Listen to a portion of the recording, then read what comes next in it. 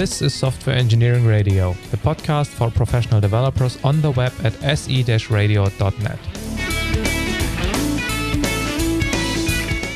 SE Radio brings you relevant and detailed discussions and interviews on software engineering topics every 2 weeks. Thanks to our audience and the partners listed on our website for supporting the podcast.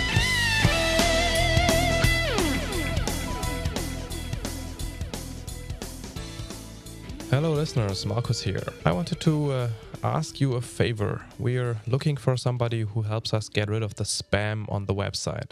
You might have noticed that the comments on the SE Radio website are full of spam. Some of it, bunch of strange Chinese letters that you can't even read.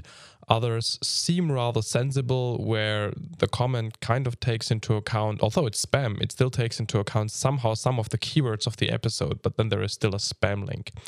So we're looking for somebody who helps us get rid of this stuff. Let's call this person the de-spamifier. This is your chance to contribute to SE Radio. Your job would be to basically subscribe to the comments feed and take a look at the comments, and if they're crap, go to the website, log in, and delete it. And you would obviously do us, and especially the community, a great favor. So if you're interested in helping us in this respect, send an email to team@se-radio.net. We'd obviously greatly appreciate your help. Okay, that's all I wanted to say. Let's go on to the content of this episode. Welcome to a new episode on Software Engineering Radio. Our topic today is the difference between software engineering and computer science. On the microphone is Michael, and my guest today is Chuck Connell. At SE Radio, we noticed an article at the Dr. Dobbs journal on this topic, so we contacted Chuck and asked him whether he would volunteer for an interview on the same topic. Chuck, welcome on the show. Thank you. Thank you very much. Would you like to briefly introduce yourself? As Michael said, my name is Chuck Connell. I work in the Boston area. And I have been working in computer science and software development for about 25 years. As a combination, I have kind of a foot in the practical applied world. I am a software developer. I'm a software consultant. I've worked in a number of technologies over the years, as well as I've been involved in the academic world of computer science. I have a graduate degree in computer science from Boston University, and have continued to take courses over the years beyond that degree. So I've always had an interest in the kind of the theoretical academic world as well as applied programming topics. In your article, you state something along the lines that software engineering doesn't really fit into computer science because it's inherently different. It's too soft, it's too unpredictable, it has no sound theory around it. How would you summarize your statement in that paper? Yes, I think what you said is accurate. Let me give a little background on that. There is some attempt by some researchers in software engineering to make software development, software engineering more rigorous and provable and provably correct than it is now. I mean, as everybody knows now, software development projects, sometimes they go right, sometimes they go wrong. Sometimes they finish on time, sometimes they take 5 times longer than we thought they would. And so obviously it would be a great thing if software development were more rigorous, more well-defined, if we developed code in a more provably correct way. That would obviously be good for everybody. So there are some researchers in the field who are trying to make software development more mathematical, more rigorous, and that's sort of the background of my article. And in my article, I argue that while some aspects of computer science certainly are useful to software engineers, and that a good software engineer should know some of that background, that in the end, software development is never going to be rigorously provable. And the reason is that people are involved in software development and are a crucial part of the software development process. So it will never be rigorous and mathematical like some other areas of computer science are. Now, I could challenge, so why did you even expect to be provable, to be predictable as the other disciplines within computer science they might be? Well, the answer to that is that there are some efforts, certainly not by everyone, but by some people within the software engineering field to do just that, to define rigorous methods of software development that do make it provably correct. And formal development methods is one way. There's a link in my article on Dr. Dobbs' journal to some good information from the U.S. government agency NASA. I believe it's at Langley Air Force Base, and there's a link in there to some of these formal methods. Another buzzword people might have heard about is clean room engineering. So there are efforts to make the whole software development process correct and provably correct. So my article is responding in a sense to that effort. So do you believe in clean room development and those formal methods? I remember, for example, the specification language set from my studies. I believe in them in a sense. I believe that any software development method, clean room, formal, agile, extreme, whatever you want, that they are all useful in the right context, applied to the right projects. But I do not believe in, to answer your question, Joy, I do not believe in formal development methods or clean room in the sense that they can ever give us what they promise, which is provably correct software. I don't believe in them in that sense. At least not at a reasonable scale. I would expect that it works for some tiny examples, but not really for any realistic application as we know it from our desktop PCs, right? Absolutely, I agree. Sure, we can define an example of some small program we want and express it in some rigorous semantic language and develop a provably correct piece of software for it. Sure, it'll work on some example, but I claim it will never scale to real examples. Was there any trigger, any event that led you to writing this article? Or was it just, well, I had planned it for years and now I just do it? I guess there were two triggers. The first is kind of for years, as I said, I've kind of had a foot in both worlds of practical software development as well as academic computer science, and it always was frustrating to me, and it's frustrating to many people that when you work on a real software project, it never goes as nicely as formal computer science. For instance, I'm thinking, say, of analysis of algorithms, for instance, or cryptographic analysis. Those are areas where you get provably correct results, and or some areas of compiler theory, for instance. And it's always frustrating for everybody developing real-world practical software that it never goes that well. And bugs come up, and it takes longer, and so there's, I and many other people have frustration that practical development doesn't go as well as theory sometimes. And then I guess the other kind of short-term trigger is I was having a conversation. I cite him in the paper with a one of my professors, Stephen Homer, who is a theorist, who is a formal computer science theorist, and we were talking about the difference between practical software development and regular computer science theory, and that kind of triggered the article that I wrote. How would you separate actually the two topics from each other? Thinking about it, I see them intermingled in many aspects.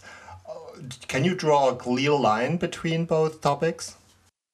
Yes, I think I can, and there's actually a diagram in my article that makes this point. Brief note, we include that in the show notes. Sure. I believe that the difference between practical software development and formal computer science, and that really includes all the areas of formal computer science, is the fact that software engineering and software development involve people in their process. And what we study in school as traditional computer science does not crucially involve people. And I'm looking at the diagram from the article, which I understand is in the show notes.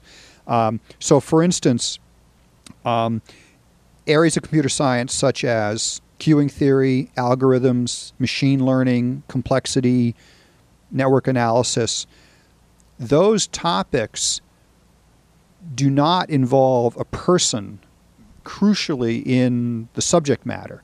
I mean, people study those subjects, but they are true or correct or not correct regardless of a person being in the middle.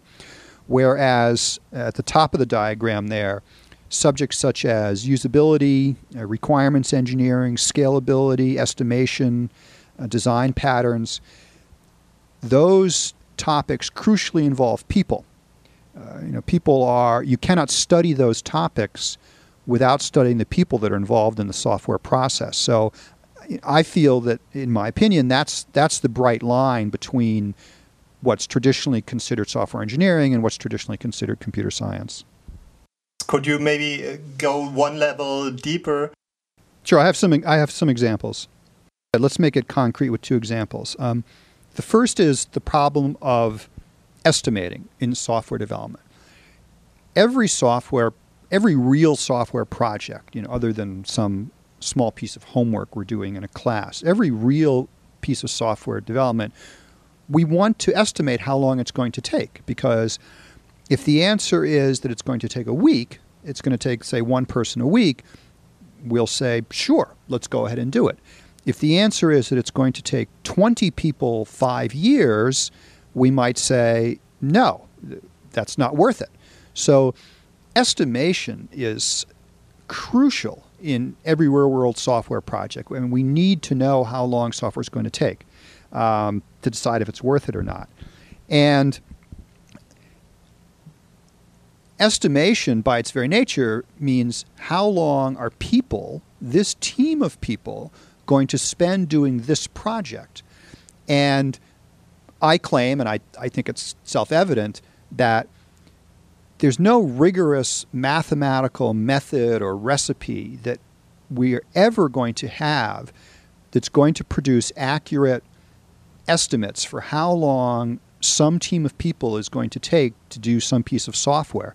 I mean, even imagine that you have a crack team that has turned out many good software projects before, let's say a team of 10 people, but partway through the project, 5 of them get sick or lose interest in software development. Well, your estimate is out the window, and no formal system can capture that.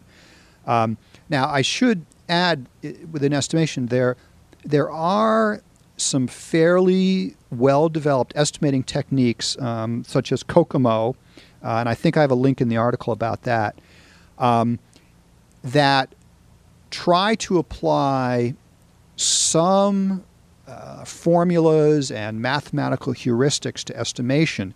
But if you look close, and they have these very complex, daunting formulas that look very scientific, but if you look closely at that work, it's really still a guesstimate. I mean, those formulas that are involved there are based on previous projects by similar teams and can easily go wrong. And the formulas even involve all sorts of scaling factors that are extremely subjective. So these seemingly rigorous estimating methods are not, if you look at it closely, are not as rigorous as they appear. So I think estimation is an area where I claim there will never be a rigorous, provable, exact method for doing it. The other example is what is often called modifiability or maintainability or extensibility. I'll kind of lump those all together, those properties of software. We want software to be modifiable because we think of a new feature or we change an existing feature.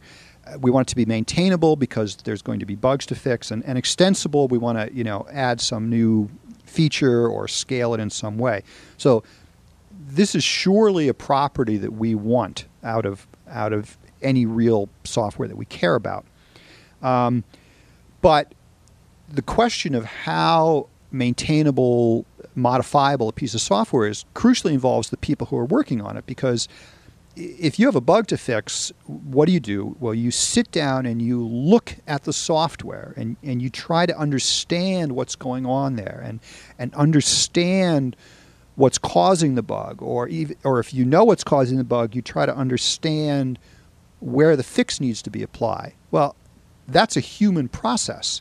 And I can't imagine any formal system that's going to tell us how to construct software so it looks more clear to the people who have to maintain it. It's just crucially kind of bound up with the way people think. So to me, that's another example of where formal systems will never give us everything we want in software development.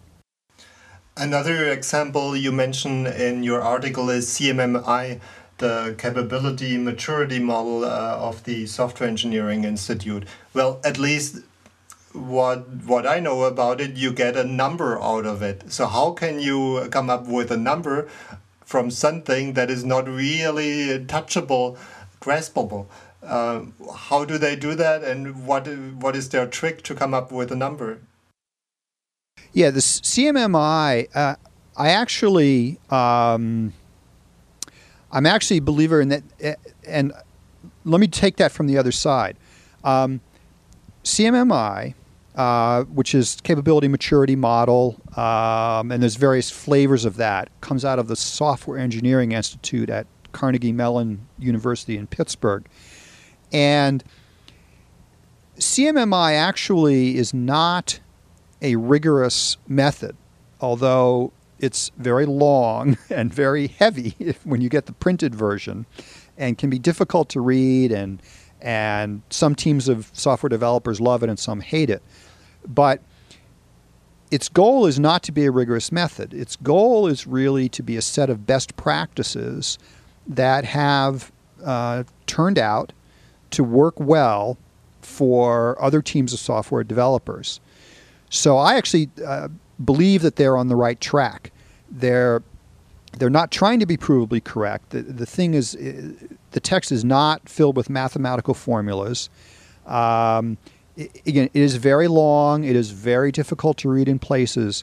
But their goal is a template of development methods that have been found to be good, really best practices at a number of previous sites, and they're always tweaking it. They have the right spirit that, they never thought it was correct 20 years ago or 10 years ago. They're always tweaking it and always learning. So, I think they have the right spirit, although it's gotten kind of big and onerous. You mentioned now several times the word best practices. For example, in the context of patterns in software design, you mentioned it for CMMI. So it seems like best practices is the middle ground, as good as it can get with software engineering to make it somehow structured. Yes, I think that's right. I think that, middle ground is the right word. We don't want to say there's nothing we can ever learn about software development, and every project is something new from scratch, and we have no idea how to do software development. Well, we clearly don't want to say that, and that's clearly not true. On the other hand, I maintain in this article that we can never make software provably correct. But the middle ground is just what you said. Patterns of software development that have been found to work well on past projects. And patterns also, when you read that literature, patterns work well for certain kinds of programs. And patterns always say where they are applicable, where they make sense, or they should say that. And so patterns are kind of best practice. And patterns can apply at kind of at the code design level or higher up at the architecture level. And the idea is the same. It's best practices, things that have been learned on previous projects. CMMI is that as well. Agile techniques, extreme programming, those are, again, best practices that have worked well in the past, that have a good chance of working well on your new project, especially if you understand what kinds of projects they should be applied to. So I think that's the right way to look at software engineering, to instead of trying to develop techniques that are provably correct, which I maintain will never work, we can learn, we can develop wisdom and best practices over time. So is that something like a conclusion, or what do we learn now after we observe this difference between computer science and software engineering, this difference in matter, in behavior, in structuredness, in predictability? Yes, I think the difference is, let's take a topic like, cryptography, or say register allocation in compiler theory. You can get correct results in those areas and for those questions, or at least for some of those questions. In software engineering, I think correct results are nearly impossible in every situation, unless you define the problem very, very narrowly. But what we can get is best practices, body of knowledge built up over time, experience that works well going forward. Can we get better at that? Should we get better with that? Do you know, or do you see any holes where we don't make the best out of what we have today with software engineering? What would be your recommendation? Well, those are good questions. I guess there's kind of two parts there. Can we get better? Absolutely. Look at other areas of engineering, such as bridges, bridges over rivers, and rockets, space rockets. Those areas of engineering, they get better all the time. Occasionally there are failures. You still see bridges that collapse, but people have gotten better at that, every year, more or less, as time has gone on. And the same thing with rocket technology. And I certainly expect software to continue to do that. I think the whole area of patterns is a fairly recent area in software engineering, and a lot of good has come out of that. So I think that, I think we certainly can get better. Any holes? That's a good question. I have to think on that a bit. Are there areas where there are still holes in our knowledge? I don't know. Good question. I don't have an immediate answer on that one. You mentioned that software engineering or software development is an engineering discipline. Now, if you would have to decide between the terms science, art, or craftsmanship for the act of software development, what would you relate it more to? Craftsmanship. I imagine, for instance, a skilled woodworker, a cabinet maker. Someone who is a good woodworker certainly knows the technical details. They understand the materials involved, the wood, the tools, the way the tools and the wood and the glue and the materials interact. They understand structural engineering of putting together something with wood. Those things are absolutely required of a good craftsman. But craftsmanship also involves more than that. It's experience built up over time. It's a sense of the artistic, a sense of design that only people can understand. So I like the term craftsmanship for good software development. Yes, I totally agree. So I like to challenge you on that, and so that is a typical question you would ask at a beer in the evening with some friends, together with some geek friends, and you could get lively discussions on it. But as you said, I believe it's the experience for one.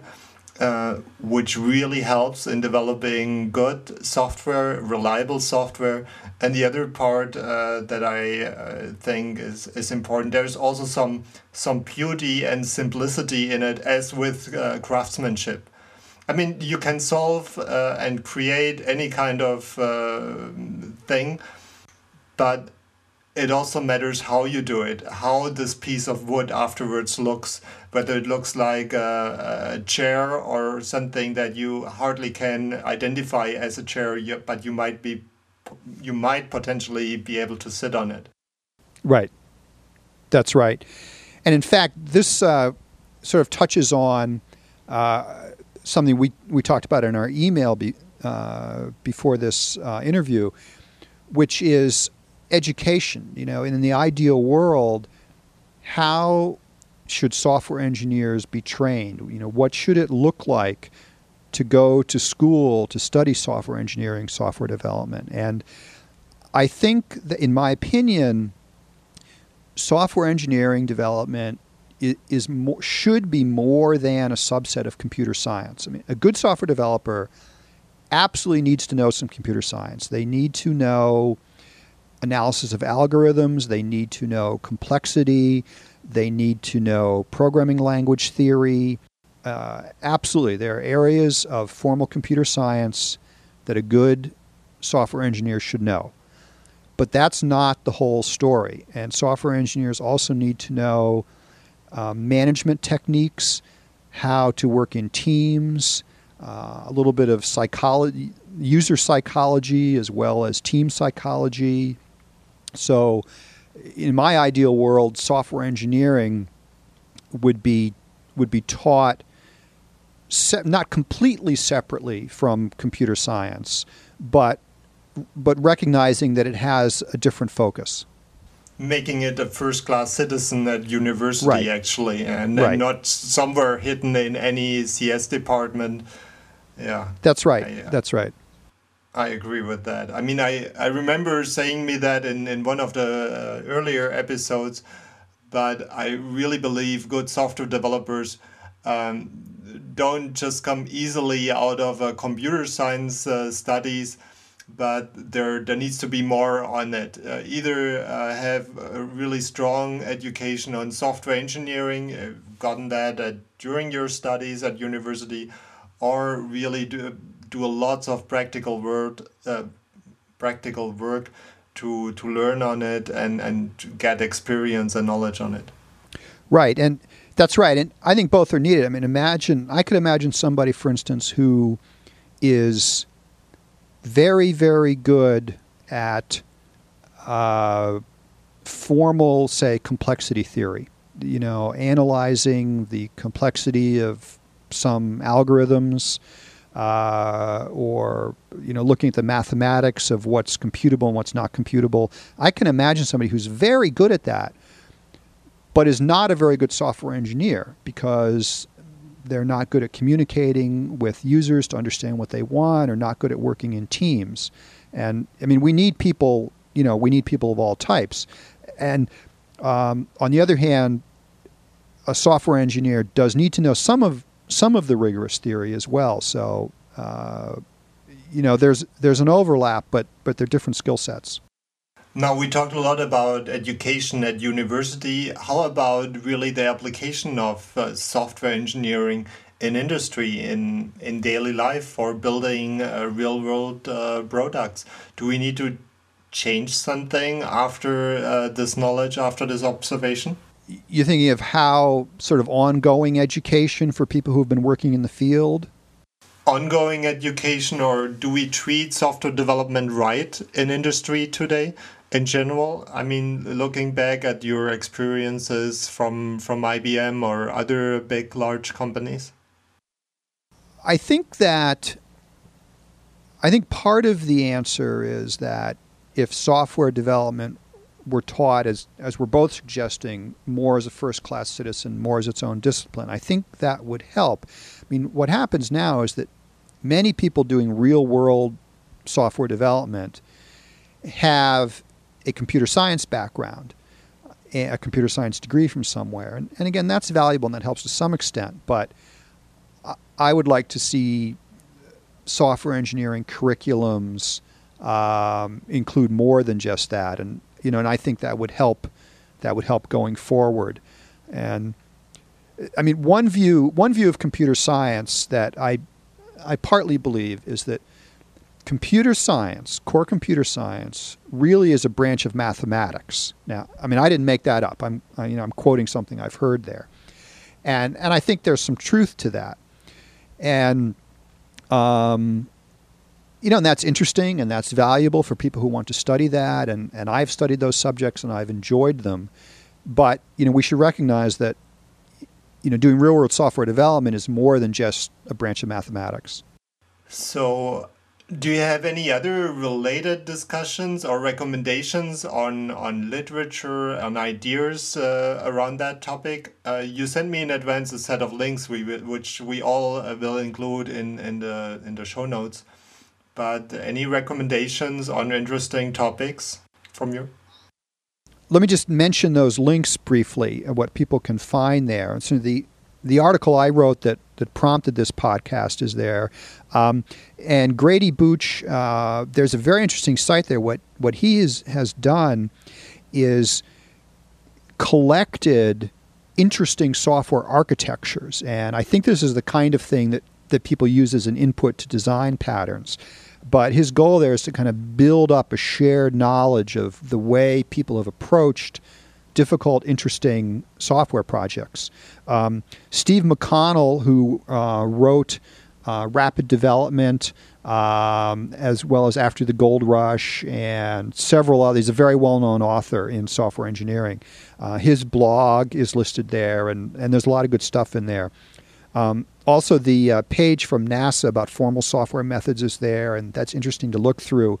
And I think you've also posted my website called beautifulsoftware.com, where I've collected my essays on this topic and others about software development. What kind of essays? Now you made me curious.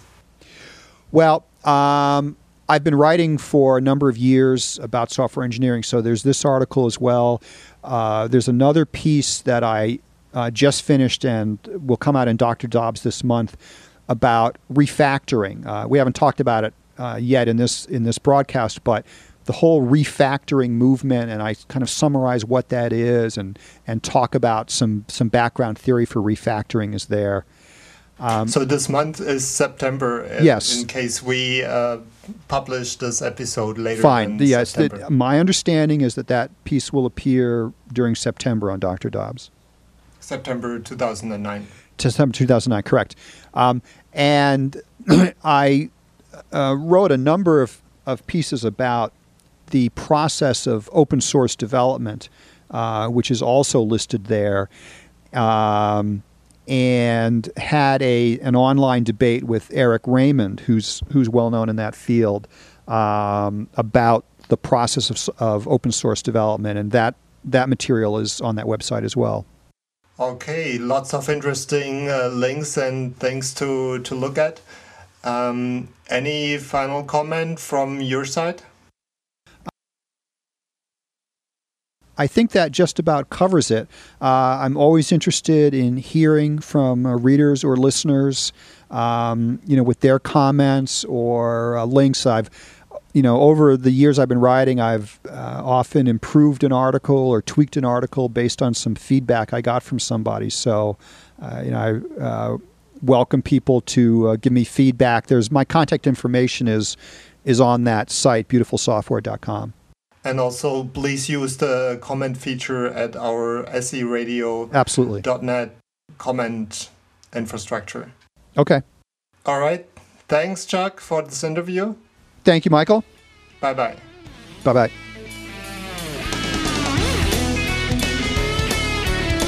Thanks for listening to Software Engineering Radio. Software Engineering Radio is an educational program brought to you by Hillside Europe. If you want more information about the podcast and all the other episodes, visit our website at se-radio.net.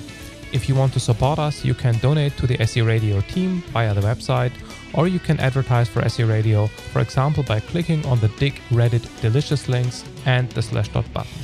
To contact the team, please send email to team@se-radio.net, or if it is specific to an episode, please use the comments facility on the website so other people can react to your comments. This episode of SE Radio, as well as all other episodes, are licensed under the Creative Commons 2.5 license. Please see the website for details. Thanks to Charlie Crow and the Podsafe Music Network for the music used in this show.